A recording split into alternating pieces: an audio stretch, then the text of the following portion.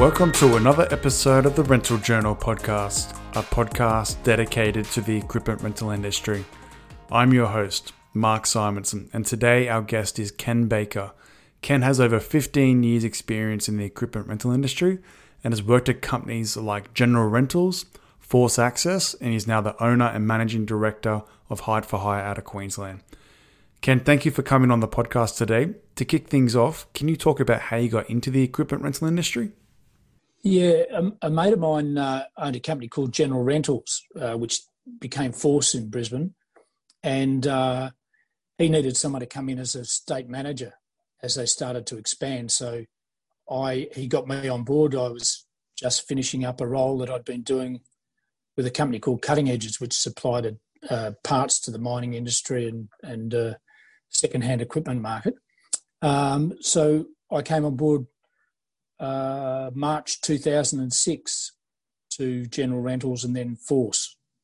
And then I was there 3.5 years and got into Hire for Hire.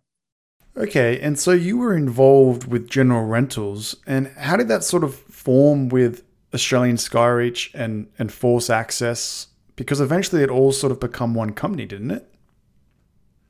There was Skyreach per se, and Charlie Caltabiano, one of the owners, he went off and he had Sydney and Melbourne, I believe, and then Rod Leach, when they separated, took the Brisbane business. And then sometime down the track, Charlie Caltabiano bought out General Rentals so that he could have a presence in Brisbane. And so they couldn't trade under the Australian Skyreach name because obviously Rod Leach had Skyreach. And that's my understanding of the background of it all. And then Charlie Caltabiano had bought a lot of companies like All Star Access in Melbourne and Western Access, SA Access in Adelaide. And then they wanted to bring it together under one banner. So they got Chris Goddard, then got some marketing gurus involved, and they came up with the name Force Access. There were different divisions. There was Force Sales, and Force Corp was the overhanging company that supposedly looked after everyone. That makes sense. And so because there was movements, I assume that's sort of how that position came about for you to become the state manager in General Rentals then. So because Chris Goddard, who had owned the business, was moving on to a role with the senior company, they needed someone in there to run the day-to-day operations in Brisbane. And also we were having a look at a business, Absolute Hire in Townsville, and a company in the Northern Territory whose name escapes me at the moment. So I was looking after the three areas, Darwin, Townsville and Brisbane. So I effectively started as a state manager. And wait, so did you come into General Rentals as the state manager with no prior equipment rental experience? Yes. Wow, so was that a challenge in itself? Because I'd spent 20 years with Boral and spent all that time dealing in the construction industry, that was incredibly helpful because the sales and marketing of concrete to the sales and marketing of our equipment, you're dealing basically with the same people, so that was very helpful. What I didn't understand was that at the end of every month you had this big rollover process of billing, and it took me some time to come to grips with that. And the incessant paperwork, and I'd gone from looking after about 20 concrete plants and quarries and what have you, down to this business where we were looking at each individual transaction. And so it was really interesting and it was a great training ground for when I actually got into my own company. That's really interesting. And so now you run and own Hire for Hire. So what made you go into business for yourself then? My brother, who'd been in the mining industry, said, "You've spent the best part of 35 years working for other people and being general manager for other companies, state managers, regional managers, what have you." And he said, if you ever want to do anything in your life, you've really got to get into your own business. So he's my business partner, and he's very much a silent partner. However, he got me interested in it, and I'd got to the stage where I had a huge personality clash with my my manager at Force. So we agreed to part ways in November of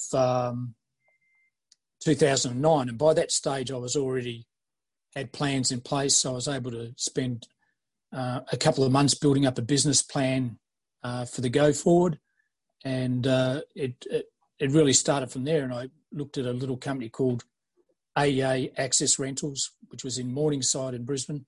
Had about 55 machines. Some of them were of doubtful quality. However, there was the basis of a business there. And I met a guy called Jeff Moresby who owned the business, and the business was in a bit of trouble. So what I was able to do was bring some marketing expertise and sales expertise along with me, grab a couple of people that I knew, and we were able to have a look at the business for a few months, and then eventually we took over the huge amount of debt they had to be able to go forward. And we had a bit of capital behind us to be able to start purchasing new equipment. And so now you're up to a decade of trading, yeah, or 11 years. How long have you been in operation for? 10. Started trading on the 2nd of November 2010 in our own right. We were AEA Access Rentals before that. I think we took over the ownership mid-October, but changed the name on the 2nd of November. So effectively, we've been going 10 years and 1 month as of the 2nd of November. That's our anniversary date. Very nice. Congratulations. So what was Hide for Hire like on the 2nd of November in 2010 compared to what Hide for Hire is today, and sort of how that business has evolved and what you've really become? Oh, well, there's a number of amazing stats. We've gone from probably at that stage about 4 people when we started, and I think we've got 33 at the moment. We're a business that turned over about $750,000 a year back in those days, to a business that'll probably turn over around the 12 million mark this year, this financial year. It's gone from 55 machines to 700 and something. And the problems get bigger. The issues that we deal with are on a larger scale. There's a lot of the HR issues that you get as you move from a small company to a small medium company that we wouldn't have experienced in the early days.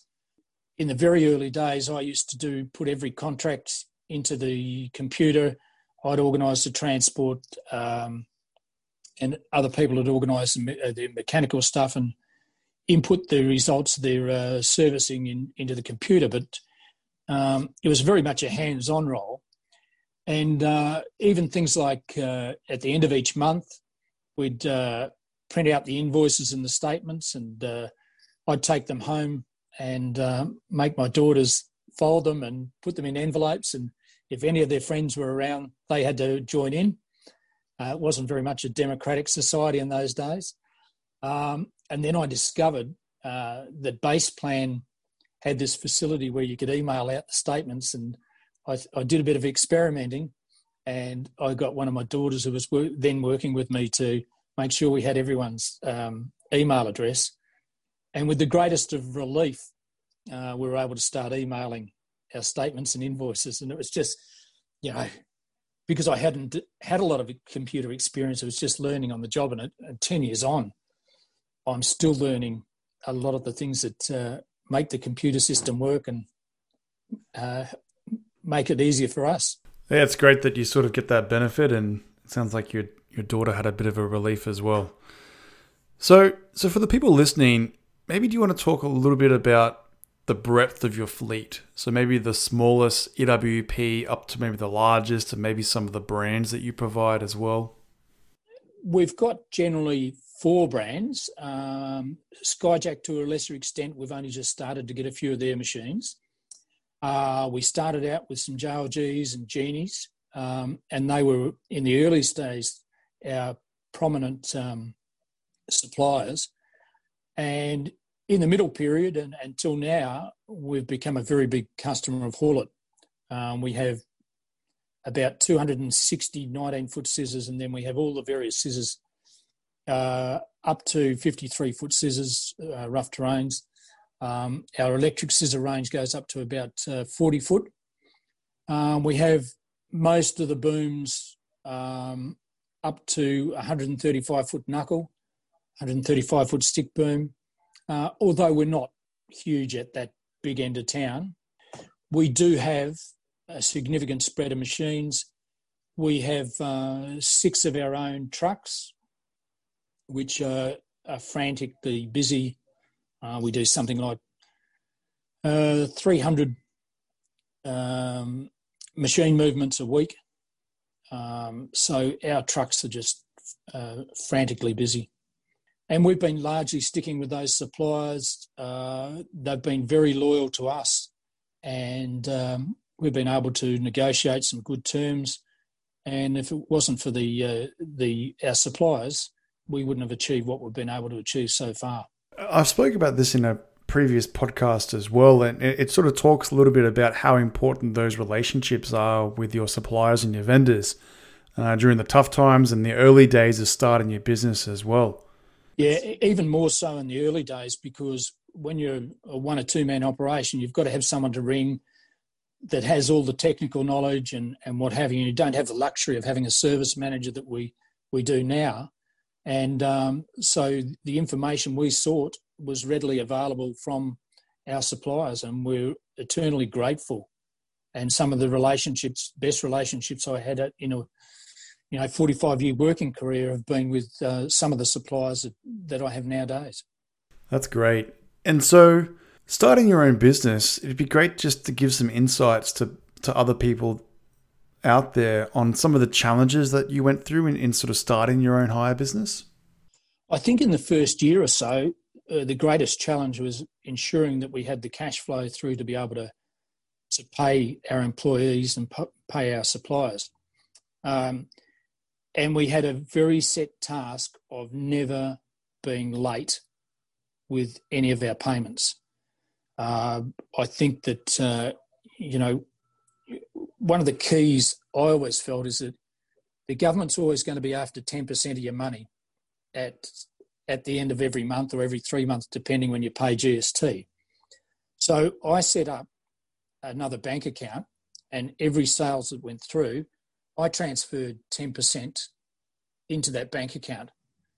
And largely for the 10 years, we've had that buffer there in case things are tight. So we haven't had to dip into it too often, and we still pay the 10% out of our normal day-to-day running account, but we still accrue money in the other account for a rainy day or for things like we've been going through with COVID at the moment. It was the ultimate safeguard as we were going forward. It became very difficult as we grew to get transport partners that were one, reliable, had the same urgency that we had. And so we've developed some good relationships in that area. And then we became a transport company as well. And those suppliers still do our top-up work each week. And they're the same suppliers that we've used for 10 years. So they've been very good to us. We've been very loyal to them, and we've always paid them on time. And that was one of the keys going forward, that we just had to have enough cash flow to be able to pay these guys. And touching on cash flow, especially in the EWP space, it's so easy to get caught into that discounting whirlwind. Like, what's your thoughts on discounting in the equipment rental industry? I think from time to time we're all guilty of that, Mark. I think we're all we see a yard full of machines and sometimes we panic. One of the things that I've been critical of our industry is the lack of business acumen, in that for a long time we're generally run by salespeople, and they'd go out and tell you that so-and-so's got a really cheap price and we need to match it. We've never tried to work in that area of the business. We try not to get into the dirty part. We try to spread our customer base so that we don't get caught up in the day-to-day price chasing. Having said that, the prices have gone down a little over the years, but we're still reasonably happy with it because a lot of it's my brothers and mine. I get cranky when someone discounts too much, and so I try to maintain control in that area, and I think that's probably been one of the keys for us as a business. Yeah, and really like the rental rates, or the rental revenue, should I say, is really covering the costs of your operation, whether it be staff or your location or maybe your finance on the equipment, the servicing. And so if you are lowering those rates, in the end, you're going to eventually lower your service. Yeah, yes, it is. And on another area that you mentioned about finance, we've basically kept our finance at the same levels. So we haven't been, a lot of companies just keep getting more and more in debt, chasing, we've got this job and we need these machines, and go out and get them. We've had our level of finance and we don't go over that level, and we pay it back.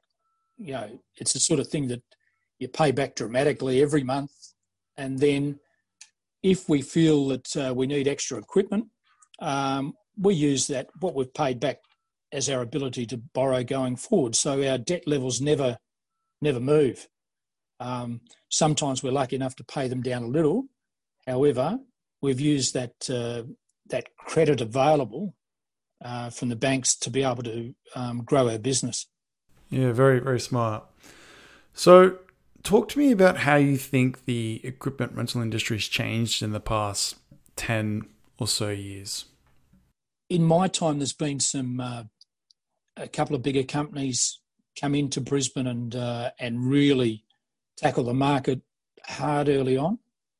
And a lot of those companies are back out of the industry. And, you know, one of the great saviours, I thought, for the southeast Queensland market was, unfortunately, when Force went broke, there were about 700 machines in their Brisbane branch that some went to Coates Hire and some of them moved south with Coates. It taught some people a lesson about going too hard on the price, and it made it a more sensible market.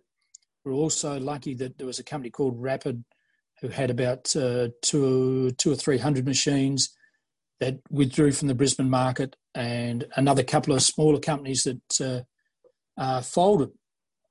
So we got some people that were really sensible for a period of time about pricing. That's not to say that we don't have problems now, because there are some companies around, and from time to time, us included, who are too cheap. And I think that our biggest problem still is the lack of knowledge of what it really costs to run your business. I'm not sure that all companies really know where their money comes from, the breakdown of their earnings, what you can and can't give away. And I think that if we could train a lot more people to be not just salespeople, but to understand our business, I think we'd be a lot better off. That's some great insight. Now, I want to talk a little bit about these trade associations, such as like the HRIA in Australia and the ARA in the US and Hines in New Zealand. Now, instead of attending some of these events, you have formed your own group of like-minded equipment rental owners that catch up. So I guess, how did that form, and what weren't you getting out of these trade events? Yeah, look, I found the EWPA were an organisation that were very good for their trainers, very good for suppliers, and had some really important people on their national committee like Coates and Kennards. However, there were very few people of those small to medium-sized access companies, and if you were to go to a meeting, you really didn't have a say in what was going forward. And so I knew some like-minded people, some that I'd worked with in the past and some that I'd shared the odd beer and a bottle of wine with. And so I got together with those guys, and we meet potentially twice a year. The meetings are very short. We're open and honest about our business with each other. We have talked profits. We talk sales revenue. We talk machine numbers. We talk about suppliers. We talk about health and safety, all of those industry things that affect us small to medium businesses. And we hope that we can give each other an insight into how we run ours and that we can pick up some information on how they run theirs. And look, it's been incredibly worthwhile. We've been going probably 3 or 4 years now. And they're people that I would regard as very close personal friends now because of this. And if we had a problem, we'd just ring up and ask for their help, or if they needed equipment to supplement their fleet, we could throw things on a truck and get them there, and vice versa. We cross-hire off each other where it suits us, but they're great people to deal with. It's great that you formed that group of people. But do you think there's any way that these trade associations can provide that level of service, or do you think it's too broad and generic, I guess, to sort of meet your needs? I think they can get too deeply involved in policy and dealing with the upper echelon and trying to change the way manufacturers handle certain issues, and we can fall by the wayside. Now, the EWPA and the HRIA do some really good work. Their training's been first class and all of that. However, when it comes to understanding a small to medium business, I don't find that part of it overly helpful. One of the real problems that I believe are in the industry is stand downs. Now, if I go to Hertz or Avis and rent a car, I can't stand it down. And I can't see why, as an industry, we would have something on our website recommending our stand down levels. If I decide to stand a machine down, surely that's the prerogative of the business, not to be told by an industry's association, these are the guidelines. Because everyone has this expectation now. And for me, I approached the EWPA about taking it off their website, and they have no interest in taking it off. They believe they're providing a guideline to everyone. I don't want guidelines from the EWPA how to run my business. And so we agree to disagree. Yeah, stand downs are a funny one. It's like, I wonder who the first person was that decided to just give away their equipment for a half day. And instead of just calling it a discount, they called it a stand down, and then it became a thing in the industry. It's quite interesting, isn't it? Yeah, it's a thing that astounds me because, as I said before, I'm going to go to Avis and say I want to stand it down. I didn't use it that much today, and I know what they'll tell me to do. But it's, we have been, as we've developed the industry, we've become very compliant to the requests of our customers, to our own detriment. Yeah, I agree. So if you could give us some advice to your younger self, what would you say?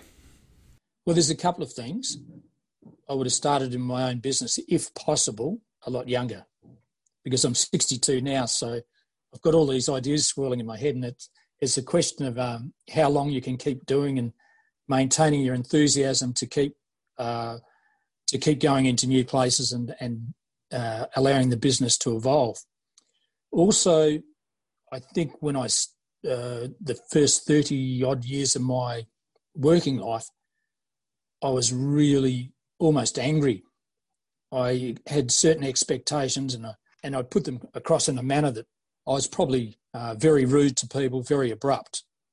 And I think in the last 10 years having owned my own business, even though from time to time I can still blow up, I think I've learnt a lot more about how to get the best out of people, how to work with people a lot more. And even though from time to time my wife may tell me that I'm still very angry, I don't think that's my normal persona. Wow, that's interesting. So, do you think it's purely because you're running your own business, or maybe you're self reflecting more, or maybe you're communicating better with others? Like, how do you sort of think that formed? Oh, look, I think it's just something that's evolved over a period of time. That you know, if you're going to blow up all the time, people have the expectation that you're going to blow up, and you don't achieve anything from it. Um, However, if it's a thing where you limit the time that you blow up, I think you'll get a lot more out of it. I very seldom blow up with staff or anything like that because you don't achieve anything out of it. I think you're better off trying to find the crux of the problem, trying to work your way through that. So that's changed me over time, and I did in my younger days a little bit of Aussie rules coaching, and that held me in good stead about how trying to get the best out of people. And it's just been something that's evolved over the 45 years I've been working. Well, it's good that you've sort of had that ability to self reflect and notice that learning, because it's obviously helping everyone that's sort of evolved with you over time and also in your business. So have you ever been involved in any sort of mentor program? Because I feel like you could offer a lot to maybe someone that's sort of getting into starting their own business. I've thought about it, but one of the failings I have is my ability to be consistent at something and to work through a problem. I tend to work on issues that interest me and farm off those that don't, and have people now that try and follow up on my shortfalls. So there's one of the problems with me as a mentor would be I lack formal education. So the way I would show people how to do things wouldn't probably sit well with the typical MBA trained people that we deal with nowadays. But there's a lot of stuff that I have available in my working experience that I'm sure people could take some of it and receive some benefits from that knowledge that I've been lucky enough to pick up. I couldn't agree more. I think you could add so much value to providing some type of mentorship to maybe someone that's looking at starting their own business or that's been in business for a short time, irrelevant of you meant, as you mentioned, an MBA or any formal education. I think that has no factor. I think I almost disagree on that point. I think you can't learn how to run a business in an MBA. So I think if I was you, I would definitely, if you're interested, figure out how you could potentially become involved in some type of mentor program, because I think you can definitely provide a lot. Okay, so how do you define success, and what do you think was maybe a defining moment for you? I know we're not out of the woods yet. However, to have gone through what we have so far with COVID-19 and not having missed a payment, not having had to have a single person on JobKeeper, to be able to continue to have traded and last couple of months traded really well, that's given me a good feel about the business and the way we've headed. I also think that as you become better as a business, you have an obligation to help out in the community. And we have a number of key sponsorships that we're able to afford to do. And from that point of view, I think that reflects on our success. And, it's a company now that is recognised as one of the better companies in the Southeast Queensland market. So I regard that as a telling point of our success. And what about maybe a defining moment in your career? I'm not certain. I don't spend a lot of time thinking about myself and what I've done, because if I go back to when I started, I was a truck driver and with a company that became Boral, and I worked my way through there to being a general manager, and then I've been in senior management roles in various companies since then. However, it wasn't until I started working for myself that I realised some of the duties that people do at a shopfront level or a workshop level are so really important. And from time to time, as you climb up the corporate structures in these companies, you forget about those people and you forget about their achievements and what it means to them on a day-to-day basis to be working with your company. And I think that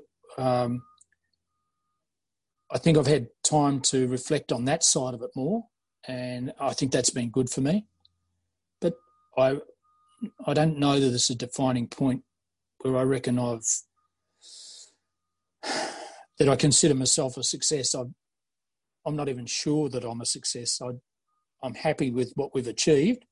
I know we can achieve a lot more, but what's the success? That's for other people to judge. That's a great answer. I really like that.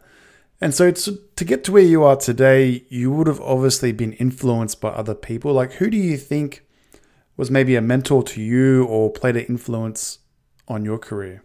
There's been a couple of people. I was fortunate enough to work with a guy called Robin Town at Boral. He was a regional general manager and I was a general manager.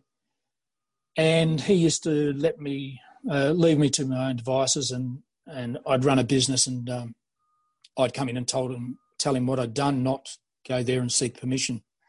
I always ran by the theory that you're better off asking for forgiveness than permission.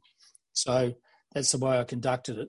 When I got into the hire industry, Chris Goddard, who was a personal friend, he was very helpful in